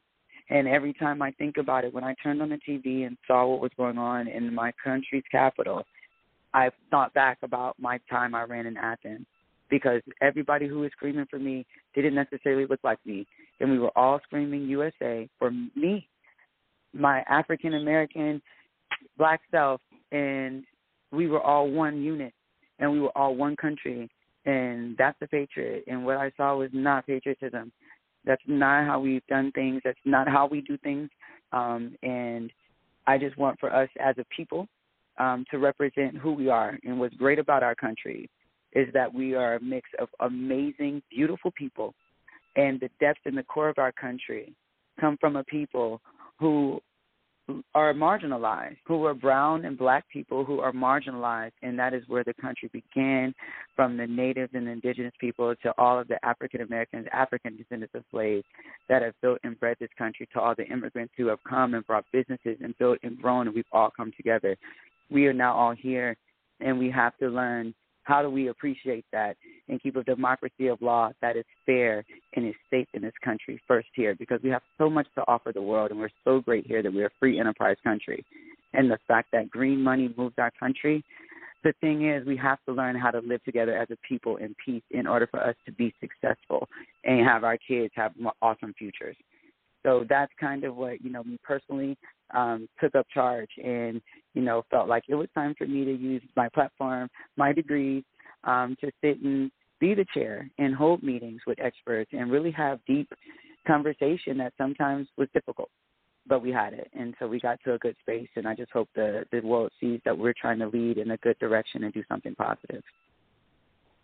Man, you said a lot. You have said so much, and you said that so eloquently, just about where we are right now as a nation. And one of the things that I just want to put out there, you mentioned about sports being the ultimate unifier. Again, we've seen it time and time again, and we're currently seeing it in these times right now. We saw what the NBA has done. We've seen what the NFL has done. We've seen what Major League Baseball has done. Everybody's been glued into sports to look for that refuge, that safe haven, and definitely sports has done it, and sports will continue to do it. And you just hit it so beautifully, man. It's just not how we operate in America. We're better than that. Mm-hmm. We're better than that, and we have to just, grow. We're continuing to grow. America's been around for so long, and we're still growing as a people. Mm-hmm. That's one thing we're still learning through our flaws, through the flaws and the mistakes of our country. It's still beautiful nonetheless. But,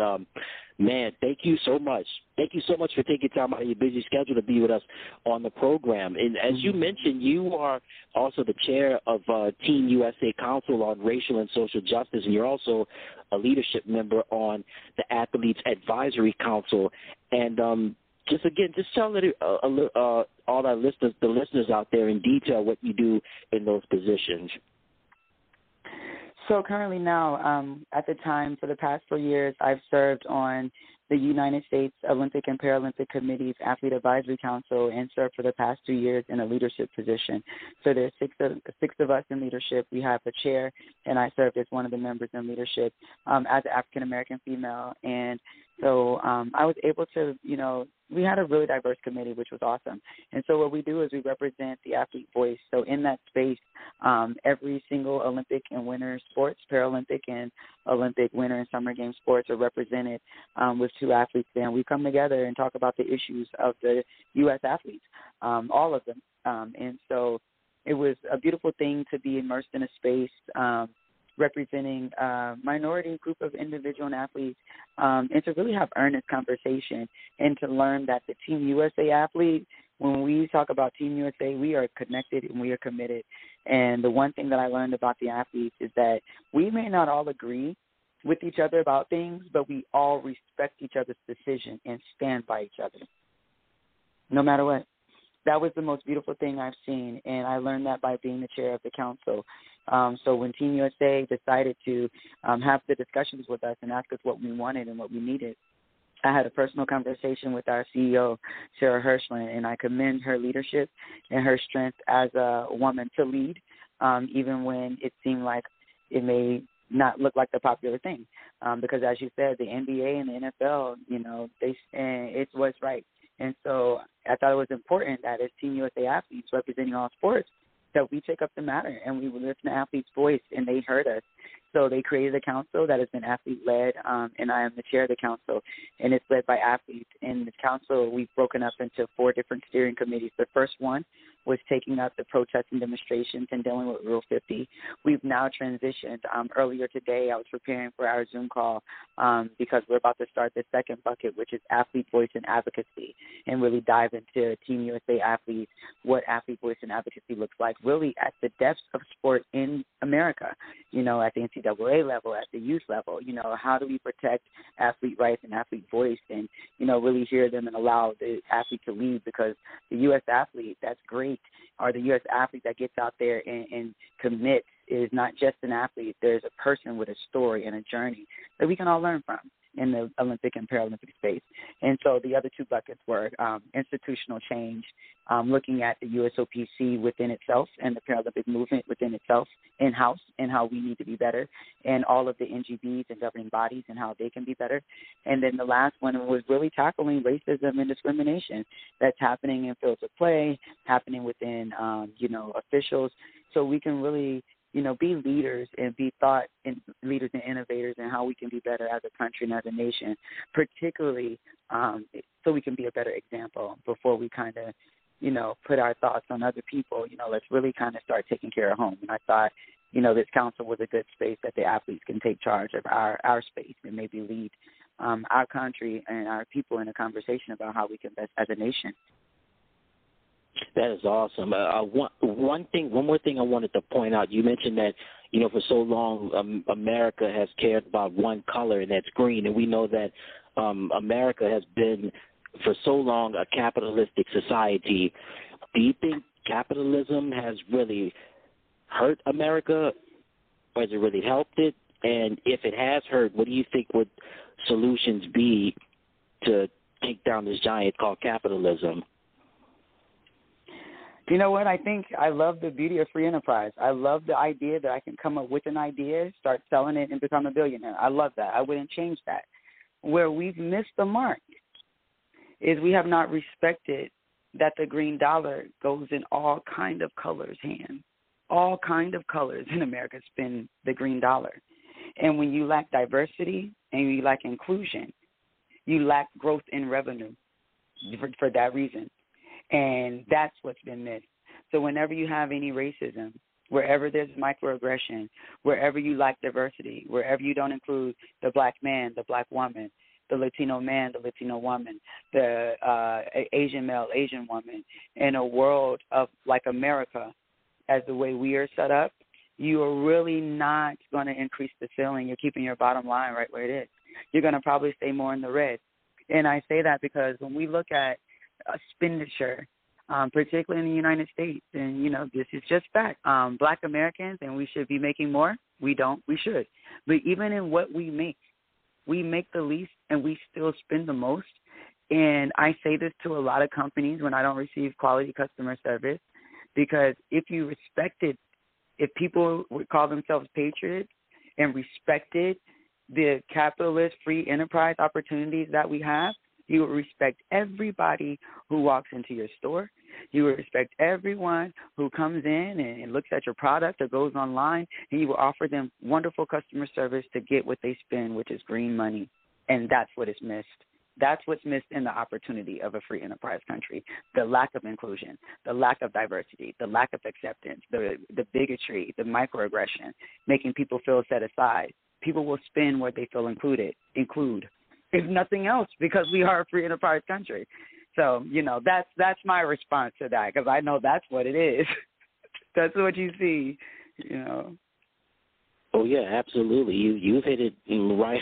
You've hit it right on the mark right there, and you've heard it from her. She is Mushami Robinson, Olympic gold medalist in track and field from the 2004 Summer Olympics, a member of the 4x400 meter relay team, and doing amazing things, not just in athletics, but even more importantly, doing her thing in the world of education and also in the fight for social and racial justice. Now, Mushami, thank you again. Before we let you go, where can they find you on social media? And if you have a website, let them know that as well. So on Instagram, my Instagram and Twitter handle is at Miss MS Mushami, my first name, and I'm on Facebook, but I think that's probably a maxed out feature.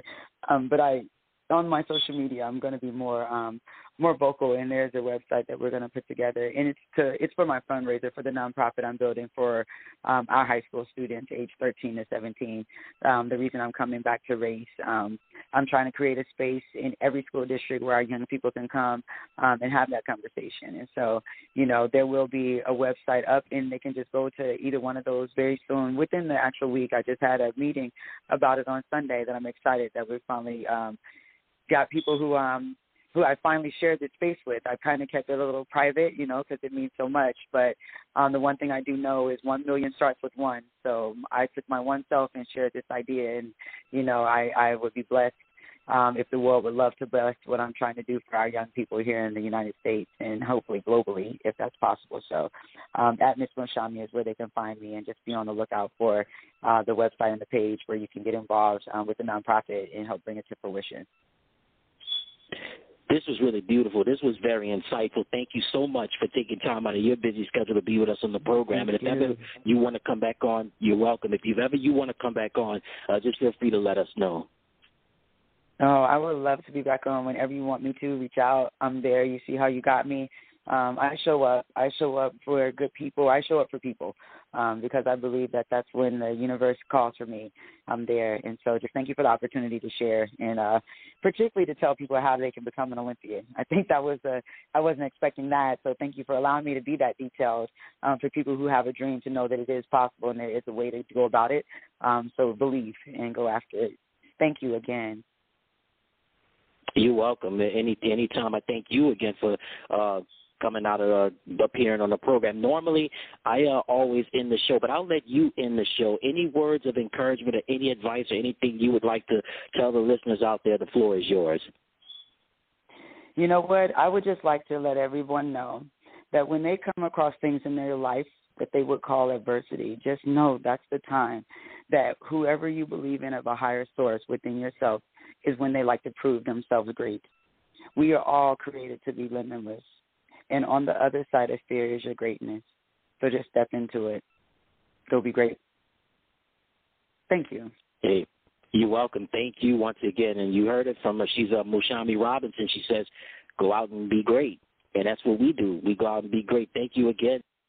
Now through January 6th, join a clean and spacious Planet Fitness for zero enrollment and only $10 a month. With tons of equipment and free fitness training, it's the perfect place for everybody to work out. Even me, mister, I'm so stressed I grind my teeth more than most people grind coffee. Especially you. Give your anxiety-cleansed jaw a rest. My molars will be so happy. Start feeling fit-tacular today. Join in club or at planetfitness.com. Zero enrollment, $10 a month, cancel anytime. Deal ends January 6th. See club for details. You never want to put all your eggs in one basket. But what if that basket is really, really big? With Albertsons For You, you get a huge basket, big enough for personalized deals on things you like to buy and even a free treat on your birthday. You can earn rewards on nearly all purchases and redeem them for things like free groceries and discounts on gas. So go ahead and put all your eggs in one basket. Become a free Albertsons For You member today. No purchase necessary. Download the Albertsons Deals and Delivery app and feed your joy. Visit albertsons.com/foryou for program details. You could bring home the bacon, but why stop there? When you shop with Jewel Osco For You, you can bring home the entire breakfast. The bacon, the eggs, the pancakes, and more. You can bring home great rewards, personalized deals, and points to redeem on groceries. You can even bring home a free treat on your birthday. Sounds like we're going to need a bigger frying pan. Become a free Jewel Osco For You member today. No purchase necessary. Download the Jewel Osco Deals and Delivery app and feed your joy. Visit jewelosco.com/foryou for program details. They said it could be some kind of food allergy. My muscles ached. I was tired all the time. It happened like that, a full-blown asthma attack. It was scary. The unsettling thing about some symptoms is a fever, headaches. I have these red, itchy welts. you don't always know what's causing them. It was Lyme disease from a tick bite. I had West Nile virus from a mosquito. A reaction triggered by cockroach allergens. Bed bugs. Threats to your health can come from the most unexpected places.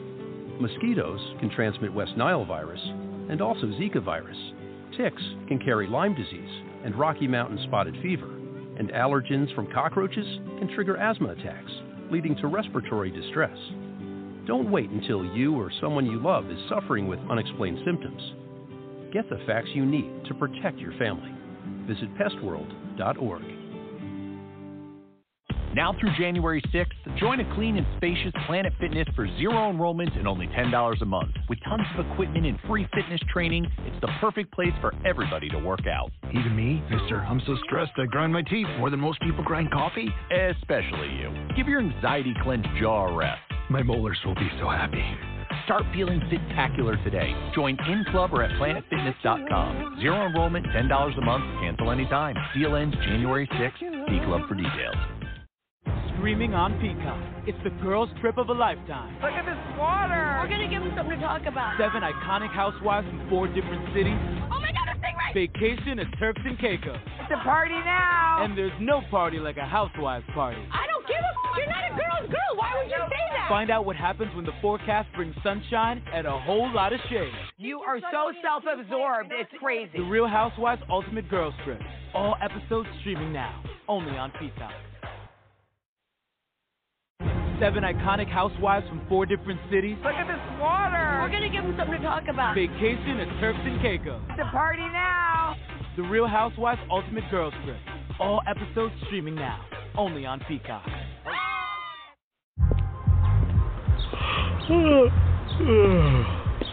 The only thing better than grinding all night for your side hustle is your roommate picking you up with Mickey D's breakfast.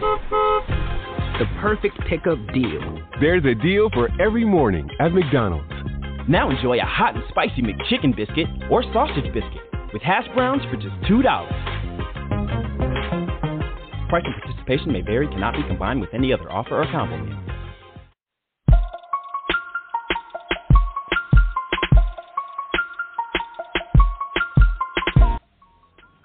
All right, that's going to do it for this best of edition of The Robinson Show. On behalf of everyone at The Robinson Show, I would like to wish you and yours a very happy, safe, a blessed, and a prosperous Happy New Year and an awesome 2022 whatever you want to do in life. Again, blessings to you and yours, and have a safe and very happy New Year.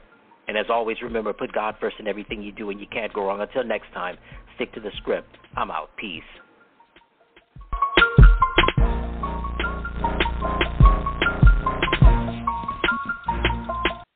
Get 30% shorter average wait time. When you buy and book your appointment at DiscountTire.com, you can get 30% shorter average wait time in the store. Discount Tire. Let's get you taken care of. Is Whataburger's Honey Barbecue Chicken Strip Sandwich a work of art? The 3 chicken strips covered in melted Monterey Jack cheese are a study in contrasts and surprise. And the honey barbecue sauce, while at first unexpected, becomes a sweet delight to the senses. Plus, there's the 2 thick slices of Texas toast that are the canvas for this tasteful creation. And you can eat it. How about that for a masterpiece you can really bite into? The Honey Barbecue Chicken Strip Sandwich at Whataburger. Just like you like it. Now through January 6th, join a clean and spacious Planet Fitness for zero enrollment and only $10 a month. With tons of equipment and free fitness training, it's the perfect place for everybody to work out. Even me, mister, I'm so stressed I grind my teeth more than most people grind coffee. Especially you. Give your anxiety-cleansed jaw a rest. My molars will be so happy. Start feeling fit-tacular today. Join in club or at planetfitness.com. Zero enrollment, $10 a month, cancel anytime. Deal ends January 6th. See club for details.